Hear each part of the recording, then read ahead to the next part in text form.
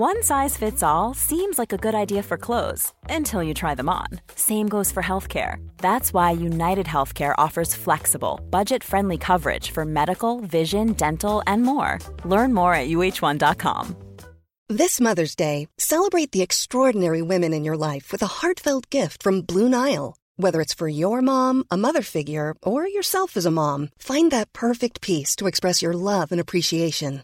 Explore Blue Nile's exquisite pearls and mesmerizing gemstones that she's sure to love. Enjoy fast shipping options like guaranteed free shipping and returns. Make this Mother's Day unforgettable with a piece from Blue Nile. Right now, get up to 50% off at BlueNile.com. That's BlueNile.com. Ads schmads. If you don't want ads, that's okay. Choose the Dave McWilliams Plus option on Apple Podcasts. And hey presto, no ads. To understand the economy, you have to understand human nature. This podcast is powered by Acast.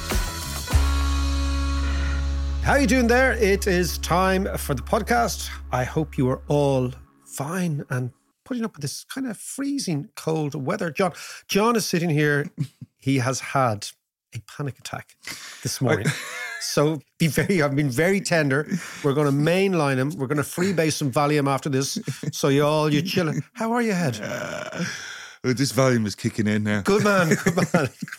Prozac Nation. Dunleary, Prozac Nation. Do you know what? I realised this morning that I'm actually claustrophobic.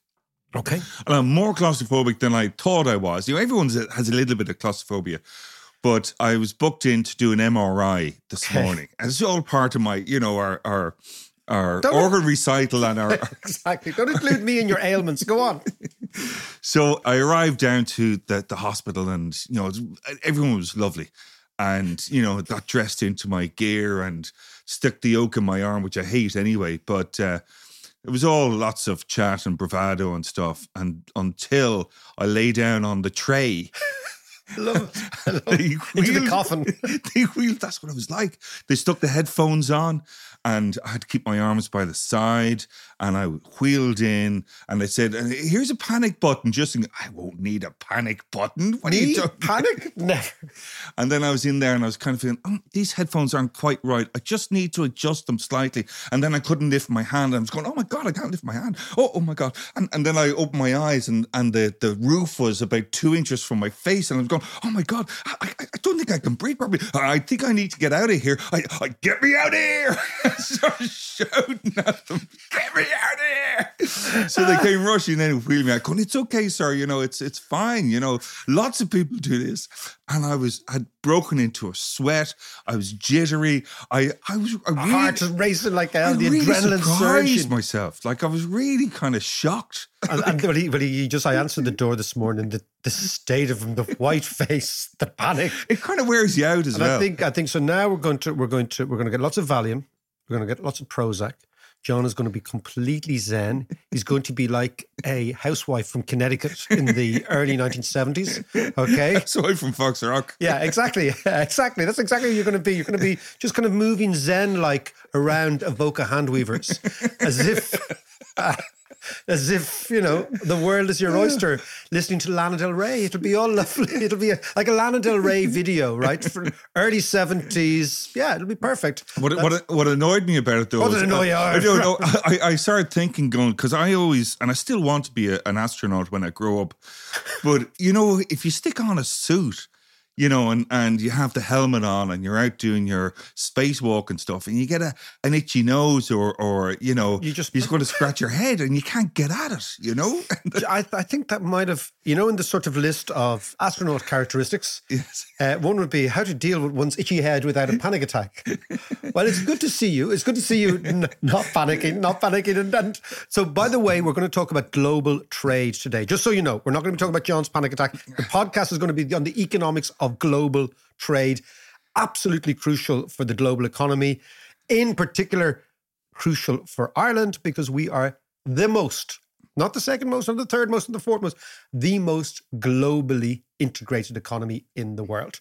So our imports and exports contribute vastly more than our GDP. So global trade is what we're all about. But For the world economy, it's hugely important. But tell me your panics.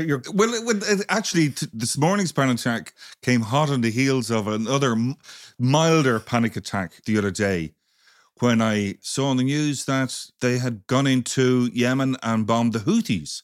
And the Americans and the Brits. And my initial reaction was, oh my God. So while they've been, for the last few months, trying to contain the whole war in the Middle East, all of a sudden, boom, it has expanded and it seems to be getting out of control. And that freaked me out. Okay. So, as always, I take a different view to you on this. Indeed, right? You do. I think this is exactly what the American Navy is there for, right?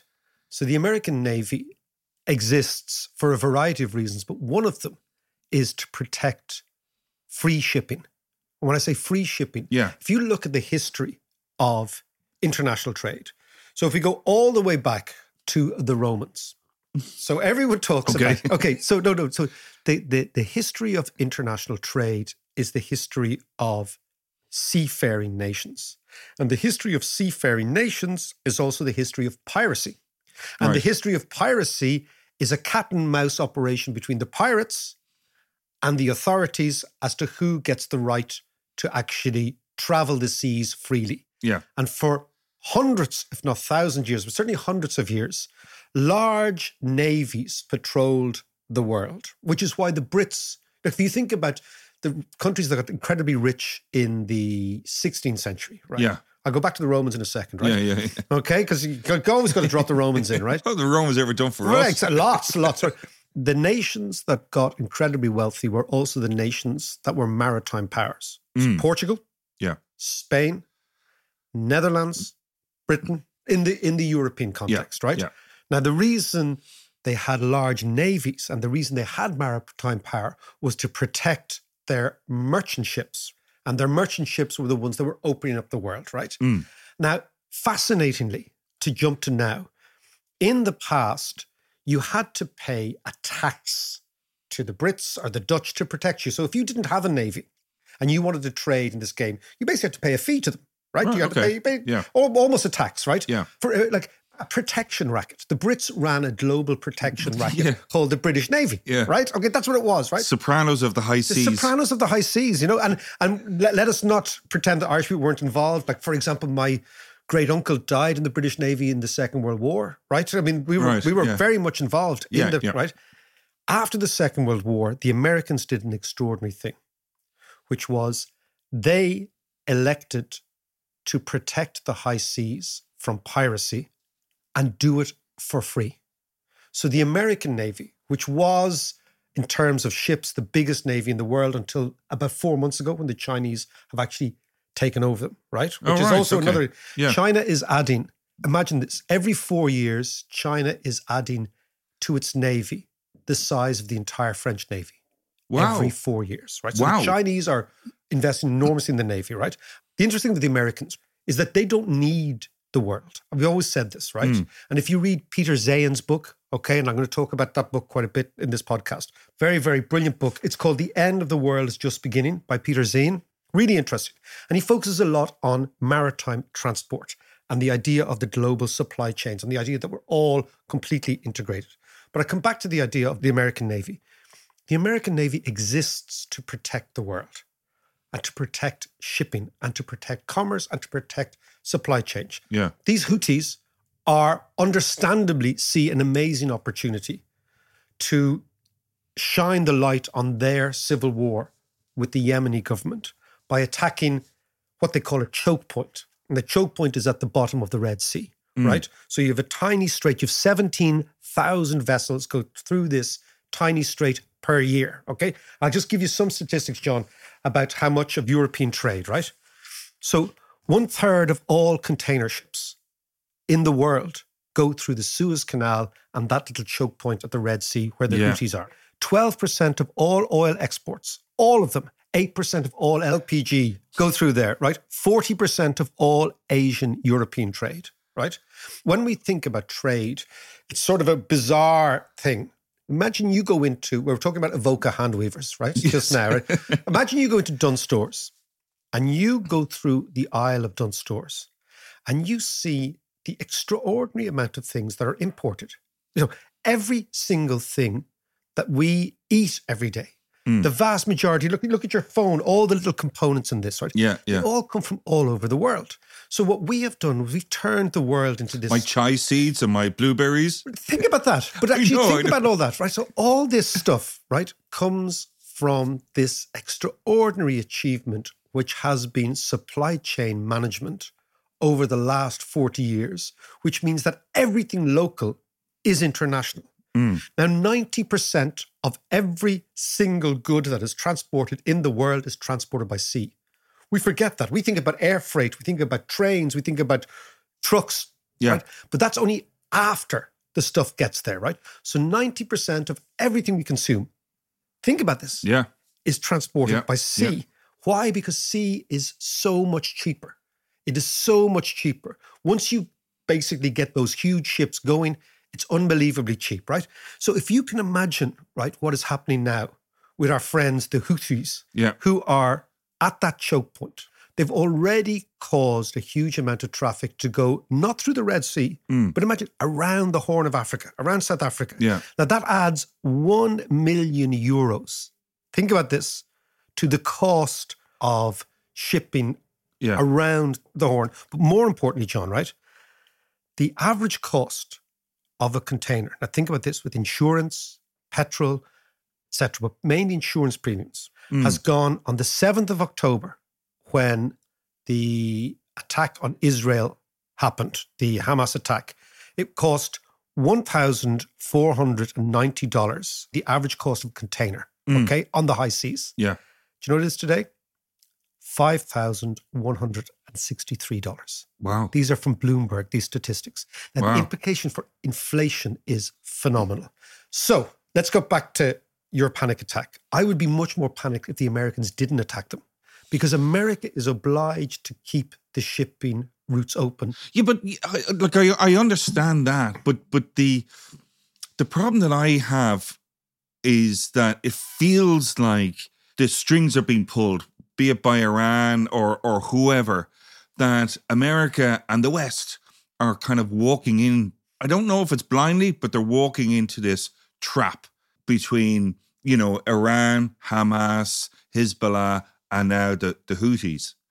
Well, okay. So what we'll do is we'll park the economics and we'll talk about the Houthis first. Who are these people? Yeah. Where do they come from and why now? But they always struck me as this kind of band of, you know, as they say, a ragtag group of terrorists or freedom fighters or whatever you want to call them. You know, the kind of lad, when there's a scrap going on the street, they're hanging out in the background, waiting for the guy to be on the ground to lay in a couple of boots. Kick him in the head, right? Okay.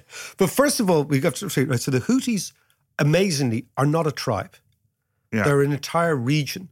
But they're called the Houthis after a bloke. So Houthi and the Blowfish. It was a guy called Hassan al-Houthi. Okay. Who was the leader of a general group of people in the north of Yemen, right? In the highlands of the north of Yemen. And you kind of forget that a lot of parts of the world are always geographically delineated. So the people who live in the hills are different to the people who live in the plains. Sure. And they have been for hundreds of years. Yeah. So the Houthis were living in the hills in northern Yemen. Now, there's a reason, first of all, that Yemen was a British colony. Why? Because it's at this choke point. So the Brits had colonies like Gibraltar, like Yemen, like Malacca. At all these choke points, the Brits had colonies to protect trade. So protecting trade is part and parcel of economic history, right? Yeah. So in 1962, when the Brits decided to leave, they set up what was called not a sultanate, you know, if there's sultanate, there's sultan, but an imamate, which was run by an imam, right? Yeah. And this was for the Houthis, right? And they were what they called Shia Muslims, right? So this is has become a big thing, right? It wasn't regarded as a big thing at the time because it was kind of Protestant, Catholic, Shia, Sunni. They were all basically Muslims. It's all fine, right? Yeah. So in 1962, they have their own state. That state is taken over by the rest of Yemen. Yeah. And they turned this state into what was called North Yemen. So it was North and South Yemen for most of the Cold War. Yeah. And North Yemen was this Shia Houthi state. And South Yemen was a Sunni state, closer to Saudi Arabia. Yeah. But that was going on, right? And then, of course, what happens, like all these things, is you gradually get people saying, you know what, we want to be on our own. We want to be on our own. So this is through the late 90s, early 2000s, right? Then the southern Yemenis, which were now the Yemeni state, decide, okay, we're going to sort these people out. And they prosecute 6 wars against the Houthis. So it's actually quite a fascinating situation where you get a country, Yemen, which is one of the oldest countries in the world. It is one of the oldest places where civilization, because think about out of Africa. When humans first came across, they came across that tiny little strait from Africa. Yeah. So this has been populated for tens of thousands of years, right? And it's split broadly between Sunni Muslims in the plains and Shia Muslims in the highlands. And this has always been a source of friction. So then, of course, you get this war between the people in the plains and the people in the highlands. And of course, the Saudis get involved in 2010. And why did the Saudis get involved? Because they're Sunni Muslims. And they get involved because also the government of Yemen were Sunni Muslims. And they had sent what they call Wahhabi missionaries up to the north. So Wahhabism is the religion of Saudi Arabia. Okay, so there was a great alliance between the Wahhabi clerics and the House of Al Saud. You remember Lawrence of Arabia? Yes. Yeah. What he actually did was he facilitated the emergence of Wahhabism in Arabia. Okay. Because he was a Brit and he was Peter O'Toole and he was all that stuff. But he was a incredibly mendacious character in all of this, right? Right. Okay. Undermining the Hashemite kingdom, which was the kingdom of Syria, which was the kingdom of Iraq, which was the kingdom of now Jordan still. These were the people who were supposed to take over the Arab lands after the Ottomans left. Okay. And of course, Lawrence of Arabia sided with the Saudis, who were actually being fueled ideologically by the Wahhabis, and the Wahhabism is this extreme Sunnism. And of course, so they sent their lads to be missionaries to our friends, the Houthis. Yeah. And the Houthis were saying, we're having none of this because we're Shias, right? So they had this war. Then the Saudis get involved. It internationalizes the war. The UAE gets involved with the Saudis. So suddenly you have the Houthis on their tods against the Saudis, the UAE, and the southern Yemenites. Yeah. And of course, when you get attacked, you become radical. So they say, no, we're Shias. Who's going to be our big mate? Iran. Yeah. So they go to the Iranians and they say, please come in and help us. And this is how the whole thing has become internationalized. And this then becomes your axis of resistance. Yes. This is how it all emerges. But if you imagine... Circle of fire. Well, yeah, exactly. So what they've done is they've tried to, their view is they're encircling Israel from Syria, Iraq, northeast, Hezbollah in the north, and then what the Israelis would say, Hamas in Gaza, and then our friends the Houthis in the south, right? Yeah. But as you say, it does seem like something that's kind of orchestrated to annoy the West, right? Yeah. But the West doesn't have a choice. What are you going to do? So Sure. I understand all that, but, are these attacks for ideological reasons on principle, or are they purely economic? Well, I think they're a combination of both. See, do you remember when the provosts in Ireland, right? The provosts could shoot, maim, get shot, get maimed in Northern Ireland all day long. And the Brits kind of switched off after about 1972. And then the provost said, the only way that we can actually grab the attention of Britain is by having these bombings in London when we were there, right? Yes. They used to call them the spectaculars. Yeah. So it was a tactic on the part of the organisation to internationalise the conflict, right? So one bomb in Hyde Park, in their calculation, was worth 10 bombs in Belfast. Yeah. So that's why they did it, Yeah. okay? And Canary Wharf, we were there during that time. Yeah. Same sort of logic. What the Houthis understood is two things. One is they started to bomb Saudi oil terminals in 2017. And after having bombed Saudi oil terminals, the Houthis graduated from being a terrorist group to an interlocutor at a peace discussion, right? So the Saudis actually said, screw this, we want to make peace with these guys. The Saudis, of course, went in expecting that this will be over in a week, and it's 9 years later. So the Saudis have been bogged down there for 9 years. And Saudi Arabia, if you listen to what they're talking about, they've got this Vision 2050. They want to create a tourist infrastructure. They want to replicate what the Israelis have done in Eilat and what the Egyptians have done in Sharm el-Sheikh. They want the Red Sea to be this sort of diving paradise, right? That can't happen if a bunch of lads are fucking missiles at you, right? Yeah. Put very simply, okay? So the Houthis realize, okay, violence kind of pays. Yeah. It kind of pays. So now they're thinking, okay, after 9 years, their own population is probably fed up of war.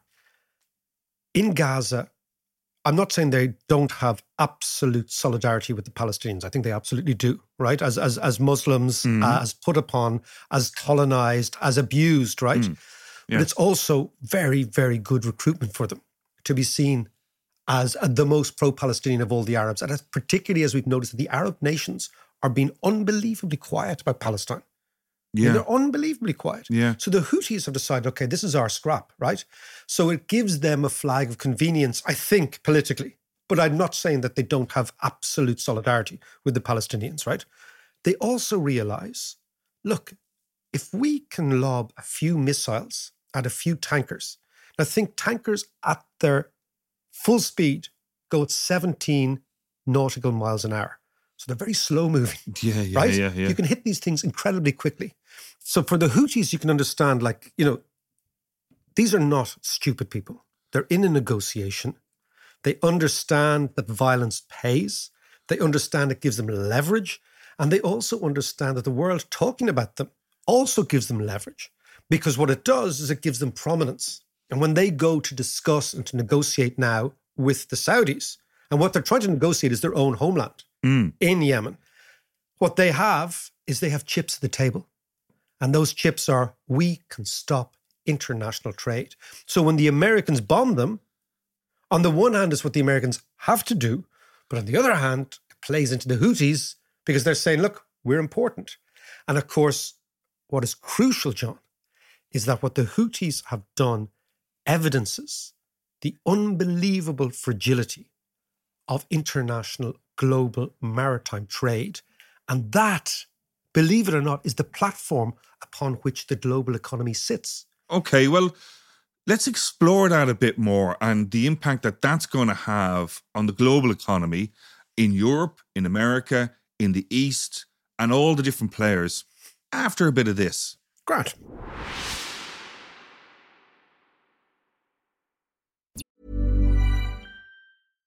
How would you like to look 5 years younger? In a clinical study, people that had volume added with Juvederm Voluma XC in the cheeks perceived themselves as looking 5 years younger at 6 months after treatment. Look younger, feel like you. Add volume for lift and contour in the cheeks with Juvederm Voluma XC. Reverse signs of aging by adding volume to smooth laugh lines with Juvederm Volure XC. For important safety information and to find a licensed specialist, visit Juvederm.com. That's JUVEDERM.com. Not for people with severe allergic reactions, allergies to lidocaine, or the proteins used in Juvederm. Common side effects include injection site redness, swelling, pain, tenderness, firmness, lumps, bumps, bruising, discoloration, or itching. There's a risk of unintentional injection into a blood vessel, which can cause vision abnormalities, blindness, stroke, temporary scabs, or scarring. Talk to a licensed specialist to find out if it's right for you.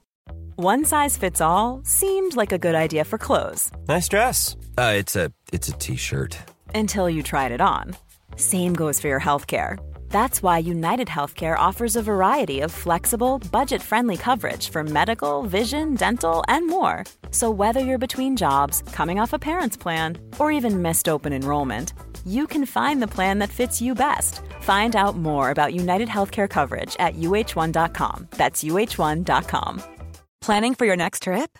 Elevate your travel style with Quince. Quince has all the jet-setting essentials you'll want for your next getaway, like European linen, premium luggage options, buttery soft Italian leather bags, and so much more. And is all priced at 50 to 80% less than similar brands. Plus, Quince only works with factories that use safe and ethical manufacturing practices. Pack your bags with high-quality essentials you'll be wearing for vacations to come with Quince. Go to quince.com/pack for free shipping and 365-day returns. Mark, we've been speaking about the Houthis and who they are, and also the latest developments in the war in the Middle East and what it might do to global trade. So let's explore that a little bit more. Okay, well, I mean, the most important thing for the West here, which explains why the Americans bombed the Houthis, is that 90% of all global trade goes by sea. The vast, vast majority of sea is the open sea. But there are crucial choke points. Now, again, what I'm going to say, if you're interested in this sort of stuff, I recommend a book called The End of the World is Just Beginning, Mapping the Collapse of Civilization. Now, it's a little bit apocalyptic, by Peter Zahan, who's a geopolitical strategist from the States. Perfect beach book. Perfect beach book. Perfect my beach book, right? Everybody else is reading Mills and Boone, and I'm reading this sort of stuff. But there are many arguments in the book. But his focal point is, we do not realize how lucky we are. We do not realize how unique the moment is. We do not realize how fragile the web of globalization is and how dependent it is on a number of critical factors. One of those critical factors is the free flowing of merchant ships around the world. Now, for the vast majority of the voyage of a ship, there's no problem. But there are 8 choke points in the world. And by I mean choke points, they're little channels where an enormous amount of trade goes through, and they are highly, highly, highly susceptible to attack from land. Yeah. Now, 4 years ago, talking like this would have been regarded as you're a complete weirdo, apocalyptic, somebody who defaults to the catastrophe. But now, in actual fact, what our Houthis are showing us is that with a couple of drones, a couple of missiles, all bought incredibly cheaply on the open market, you can stop global trade. So if you want to look at the key choke points are the Panama Canal, right? Between Which the Pacific is in trouble at the and moment. Atlantic. It's drying up. It's drying up, but it's again, the reason the Americans, remember General Noriega? Yeah. Okay, Pineapple Head, as the Americans called him, right? The reasons that they actually went and took him out was because the Panama Canal is so unbelievably critical to Atlantic-Pacific trade. Yeah. That's the first one. Second one is Gibraltar. The reason the Brits still own Gibraltar, when you think it's so anachronistic, is because the Strait of Gibraltar, whoever owns Gibraltar owns the Mediterranean. Yeah. The third one is the Bosphorus. This is our geography lesson. Yes. It's geography, leave insert geography. The Bosphorus, that tiny little strait between basically the Black Sea and the Mediterranean, and more importantly, between Russia, Ukraine, and not just Europe, but the Suez Canal, and of course the Atlantic. So critical. And of course, the reason that many, many thousands of Irish soldiers died in the Dardanelles was because Churchill didn't want to occupy Turkey, but wanted to occupy the Bosphorus to maintain British control over that choke point. So history is littered with battles over choke points. Yeah. Then, of course, you have Suez, which is the key one, right? Yeah.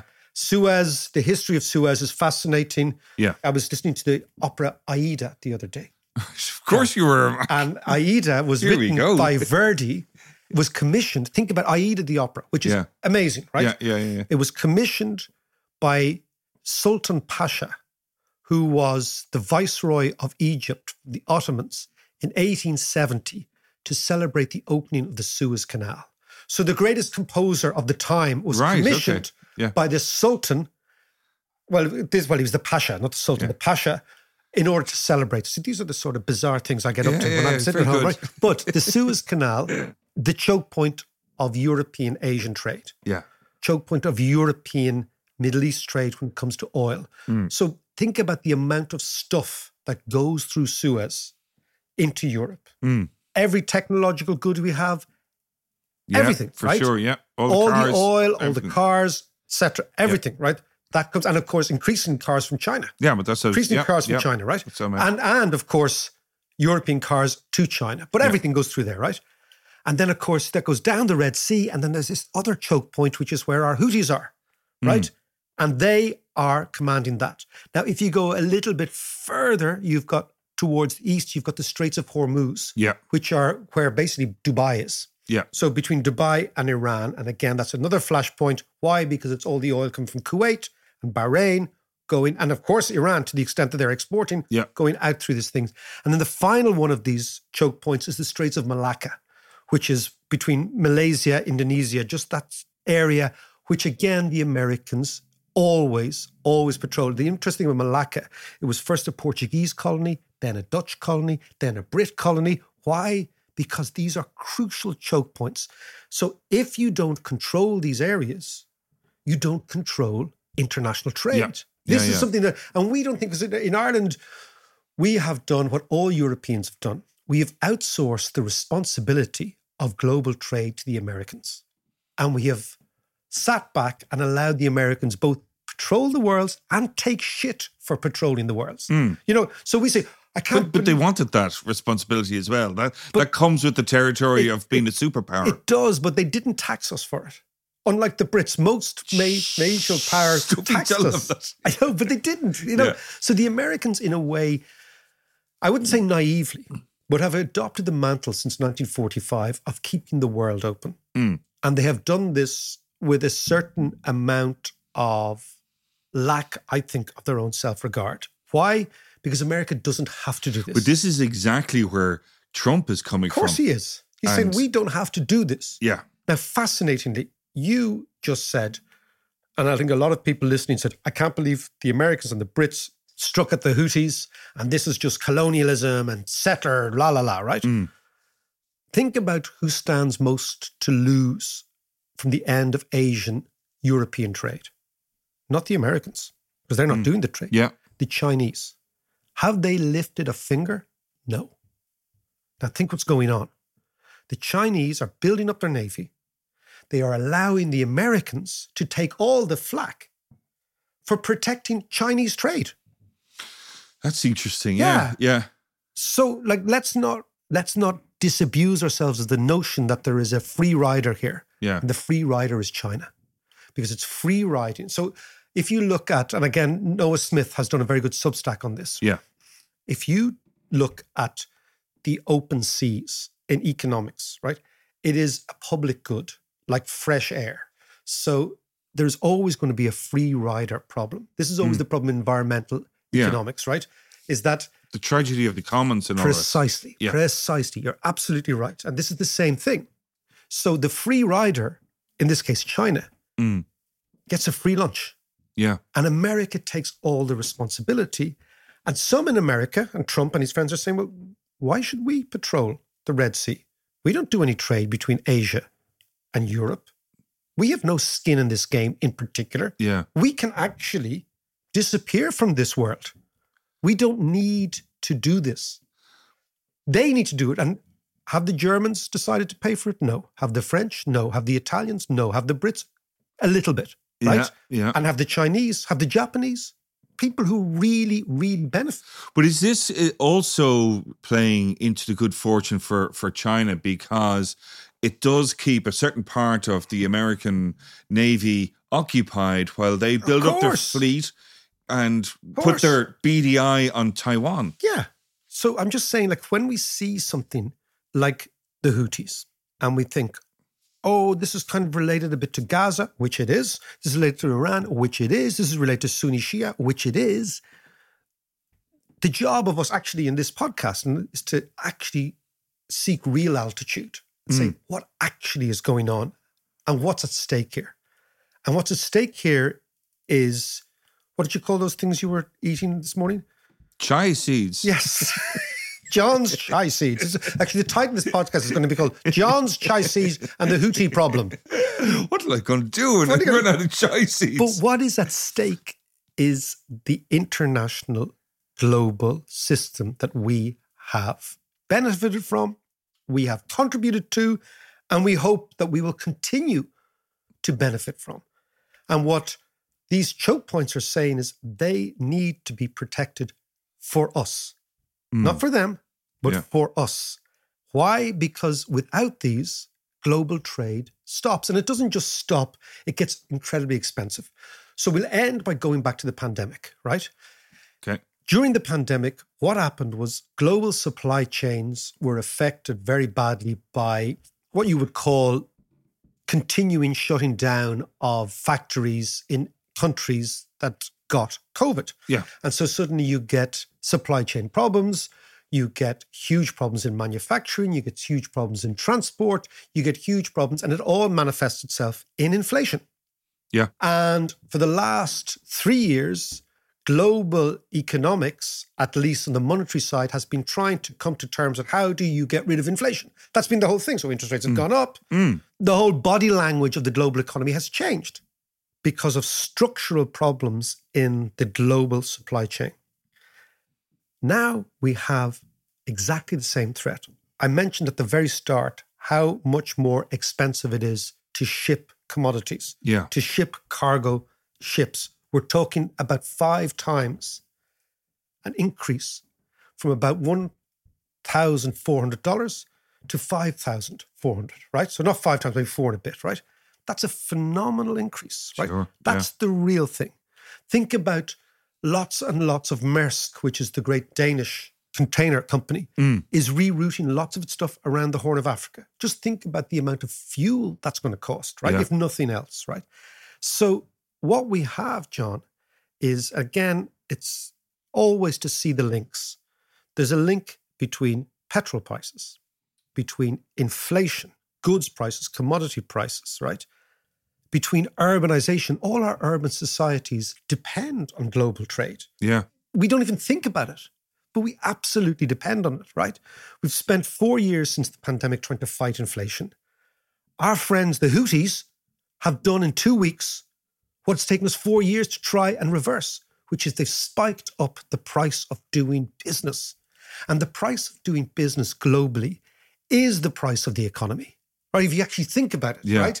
And as long as you can keep the price of doing business low, then the global economy thrives.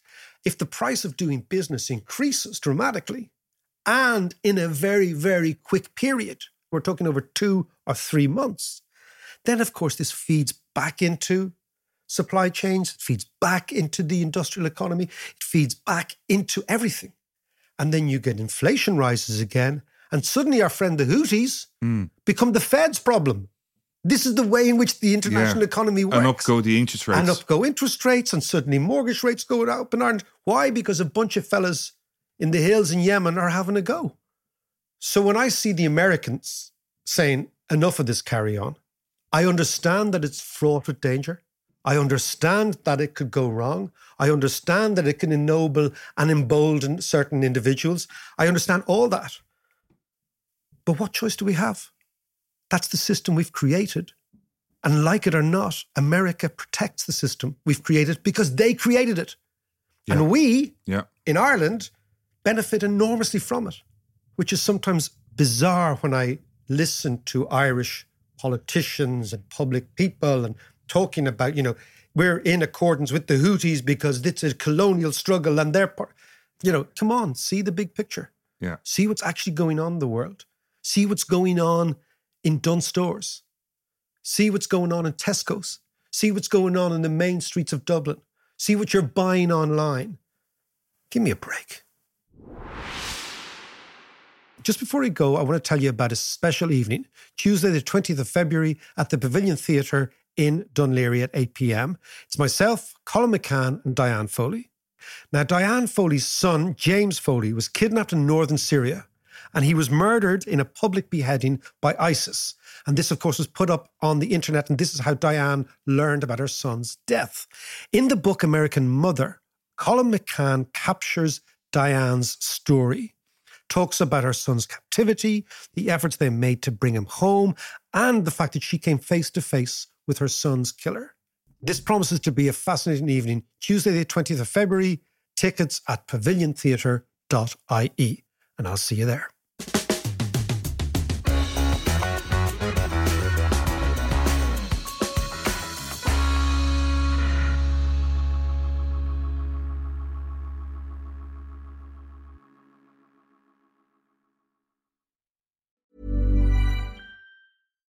Why don't more infant formula companies use organic, grass-fed whole milk instead of skim? Why don't more infant formula companies use the latest breast milk science? Why don't more infant formula companies run their own clinical trials? Why don't more infant formula companies use more of the proteins found in breast milk? Why don't more infant formula companies have their own factories instead of outsourcing their manufacturing? We wondered the same thing. So we made ByHeart, a better formula for formula. Learn more at byheart.com. Hey, it's Paige DeSorbo from Giggly Squad. High quality fashion without the price tag. Say hello to Quince. I'm snagging high-end essentials like cozy cashmere sweaters, sleek leather jackets, fine jewelry, and so much more. With Quince being 50 to 80% less than similar brands. And they partner with factories that prioritize safe, ethical, and responsible manufacturing. I love that. Luxury quality within reach. Go to quince.com/style to get free shipping and 365-day returns on your next order. Quince.com/style.